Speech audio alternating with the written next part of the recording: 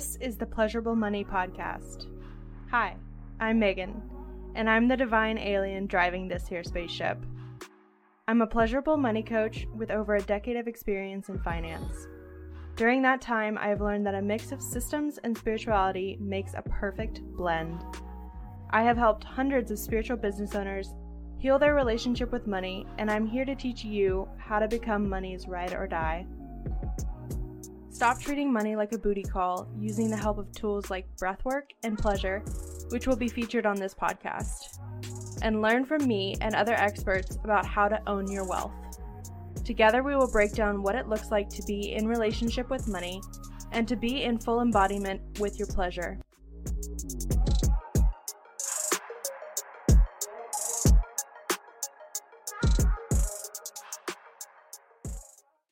Hi, welcome back to the Pleasurable Money Podcast.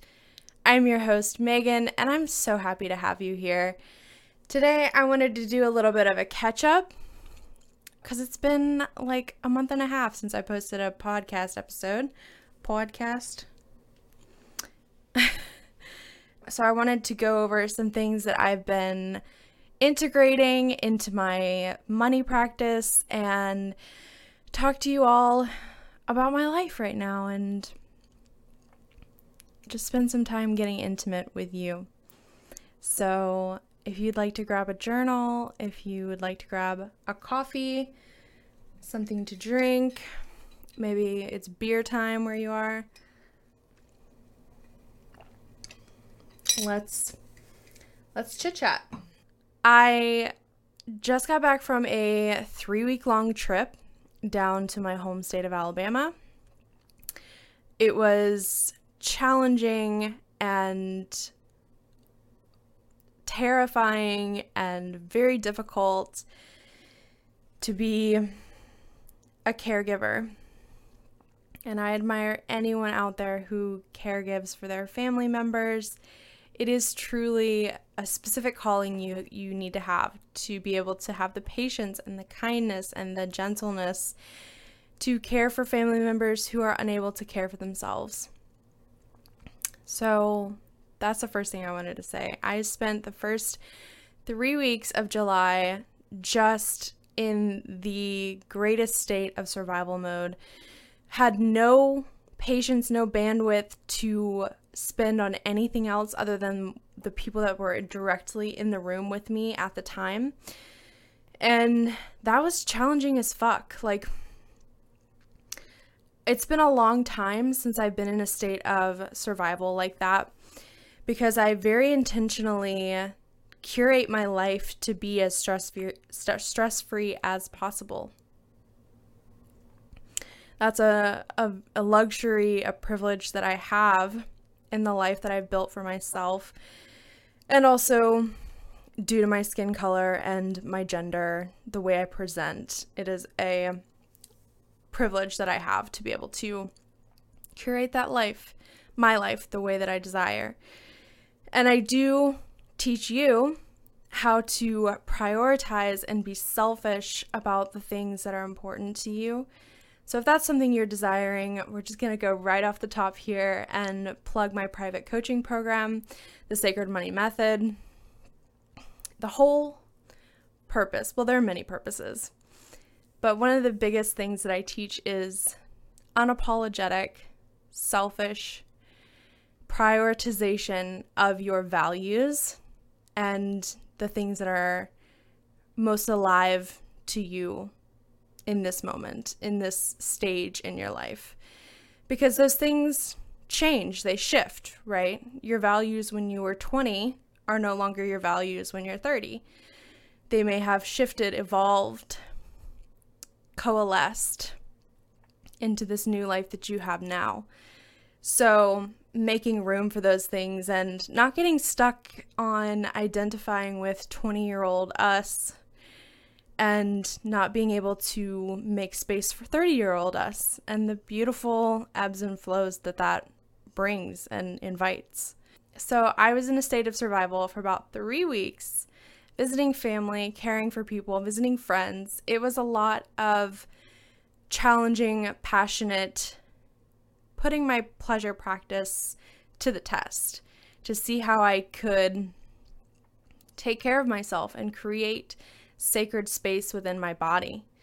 And that was really kind of fun and also annoying as all get out to see myself falling into old patterns before I started prioritizing my pleasure practice. It's been almost 9 or 10 months that I've been prioritizing pleasure in an active and involved way in my life. And it's been so fascinating to see how quickly we fall into old patterns and how much more difficult it really is to build habits, sustainable habits that stand up to the tests that life throws at it. And there's nothing wrong or bad or right or good about how your habits, your new habits stand up to old tests or old patterns. There's no value judgment there. It all just is. It's just data points. And we get to build a life that we want to live without judgment about our past behaviors, without judgment of our past habits that maybe we've prioritized. Maybe those habits were not what we would choose in our lives right now. So, yeah, it was fascinating to see how I just kind of fell right back into, especially being around family, you kind of fall into who you were as a child around those people or as a teenager growing up around those people. It's fascinating, right? Because we tend to get a little bratty, and I find it interesting that we say things that we would never say to our friends or people we don't know. Like the things that we say to family members, we would never say to anyone else. And that's interesting, right? It's like there's an intimacy, there's a safety around just saying what's on your mind and being really cruel and mean or lashing out when your feelings get hurt toward family, because I don't know, it's a safety of like they'll never leave you. That's how I feel about my family. And it really put the test to my pleasure practice. And it was really fun to adapt to this state of being outside of my normal routine and seeing how I could adapt my pleasure practice to this new environment that I am very rarely in anymore. One of the things that I did with my coach a couple weeks ago, once I got back from, I guess it had to have been last week, but once I got back from Alabama from my trip, my coach and I had a money ritual date session that we did together. One of the things she said was that I am willing to go deeper than anyone else is willing to go with money. And that is my role as the leader, as the guide, as your money coach, is to be willing to do that, to be willing to go as deep as money takes me, to the scariest places that money takes me, and to report back that I'm still alive and that it's okay. And my purpose is to bring you to your depths and to see how far we can go together and guide you and hold you. One of the things that I've been dealing with is this imposter syndrome around me not making millions of dollars. So how can I help other people with their money? Like I have this level of income that I feel like I should be making at this stage in my business. Like I should be making multiple hundreds of thousands of dollars, and that will make me qualified to help other people with their money. But what came through with that is that I am here to hold people's anxiety, their deepest, most embarrassing thoughts about rich people, about themselves, about their parents, about the way they were brought up around money, the way they feel about capitalism, their deepest, darkest memories, even the things that they don't share with their best friends, the things that they don't share with your parents or even your partner. I am here to hold you so carefully and with so much intention in those things. I had a woman come to me who was like, we had done a free session several months ago. It's been probably over a year now, actually. She came to me and she said, Megan, I hate the way I'm feeling about my money, and you're the only one who knows my situation. You're the only one who knows about what I have going on, and so I need your help. And that to me is the reason why I do what I do.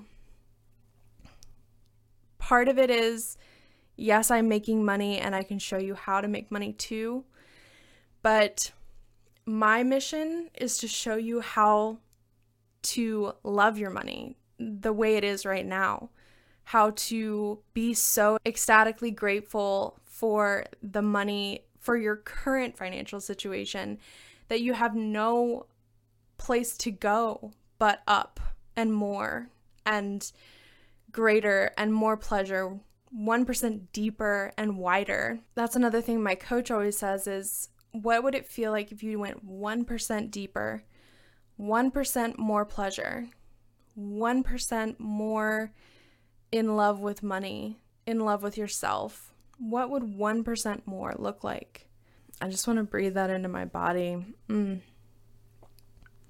1% more money, 1% more pleasure, 1% deeper into my belly, into my genitals, into pussy. What does that feel like? Another thing came through for me during that session about being open to money even when I'm angry, and not closing myself off because I believe that I'm not worthy of it in that moment, or I've never seen it happen that way, so I have no evidence to believe that money can come to me when I'm angry. But that's a big thing that I see in my clients and in myself, is that I feel like I have to have the evidence before I can believe that it's possible. And yes, I think evidence is incredibly important to our subconscious to be able to lock in certain beliefs. But as an entrepreneur, you might know that it's super important to be kind of delusional about what you can believe is possible. You may have zero evidence that something is possible, that you can believe that you can make money while you're not the highest vibe or positive poly all the time, that you can make money while you're in your feels, while you're on your period, while you're angry at your partner, while you're fighting with your mother. Like, believing so deeply that we can be open to money even when there's no evidence to back that up is a belief that will serve you forever, for years to come. Because, as you know, if you're in this space, toxic positivity, that toxic spirituality, toxic bypassing, we don't do that here. Not in this house. Another thing that came through in that session was, I talk a lot about how we can be the dominant in our relationship with money, that we don't have to sit on the sidelines. We can set the scene for money to feel safe and comfortable in our lives. So we get to set the systems up, we get to set the boundaries, we get to set the rules, the safe words, all of those things. And money loves that, as well as money loves the passion and the pleasure that we infuse into our relationship with it. But one thing that my coach was talking about was, what if we could allow money to be daddy or mommy or whoever? What if we could allow money to delight us and excite us and surprise us and take care of us? What if we could be the sugar babies and money is the sugar daddy? Money is taking us out, wining and dining, delighting and exciting us to support us and take care of us. Like, can we allow money to come in and play that role? And then believing that money loves to see us in pleasure and loves to see us juiced up and ready for whatever fun, exciting, thrilling activity is next. Like, what if money loves to just watch us be so juiced up, so wet in our lives and excited and on fire for the things that we spend our money on? Like, well, what if it loves to be that voyeur, that watcher, and my turn on turns on money's turn on. And as my turn on increases, money's turn on increases. So those were just some fun things that came through in a download through this one session. All of those things that I just spoke about were all in one session. And then one last thing that I wanted to speak about before I wrap it up is, what if our job was to be so juiced up to spend our days doing whatever our pleasure told us to, wherever our pleasure leads us, using pleasure as the compass, moving from bath to bed to self-pleasure to food to cute cafes to reading to work to spending money? Like, what if our turn on was the most important thing to prioritize during the day? What if our job was to be and stay as what is possible? That's what I've been playing with for the last few days, and gotta tell you, it's been fucking fun. It's been the funnest few days that I've had in a really long time. So I'd love to hear what you think about this episode. It's kind of a catch-all of everything that I've been thinking about, everything that I have been prioritizing in my money relationship, and things that I've been trying to integrate and turn into habits into my life. So I'd love it if you left me a 5-star review on Apple or Stitcher, wherever you get your podcasts. And if you're looking to prioritize pleasure in your life and pleasure with your money, then I'd love for you to apply for my private coaching program, The Sacred Money Method. It's a 4-month program where we meet once a week for an hour. And there are 3 phases. The first phase is transforming your money mindset. Second phase is connecting money to pleasure. And the third phase is embodying your inner CEO. And it's just this beautiful infusion of pleasure, spirituality, and also systems and structures. So if that sounds just juicy as fuck to you, then I'd love to see your application in my inbox. Book a call with me. Absolutely no pressure whatsoever. And I will talk to you soon. See you later. Bye. You've been listening to the Pleasurable Money Podcast. If you want to attract more money into your life, subscribe to Pleasurable Money wherever you listen. And if you learned something today, DM this episode to a friend. Reviews help this podcast reach the rest of the world, so if you leave a 5-star review on iTunes, it could be featured in a future episode. Love you so much. Bye.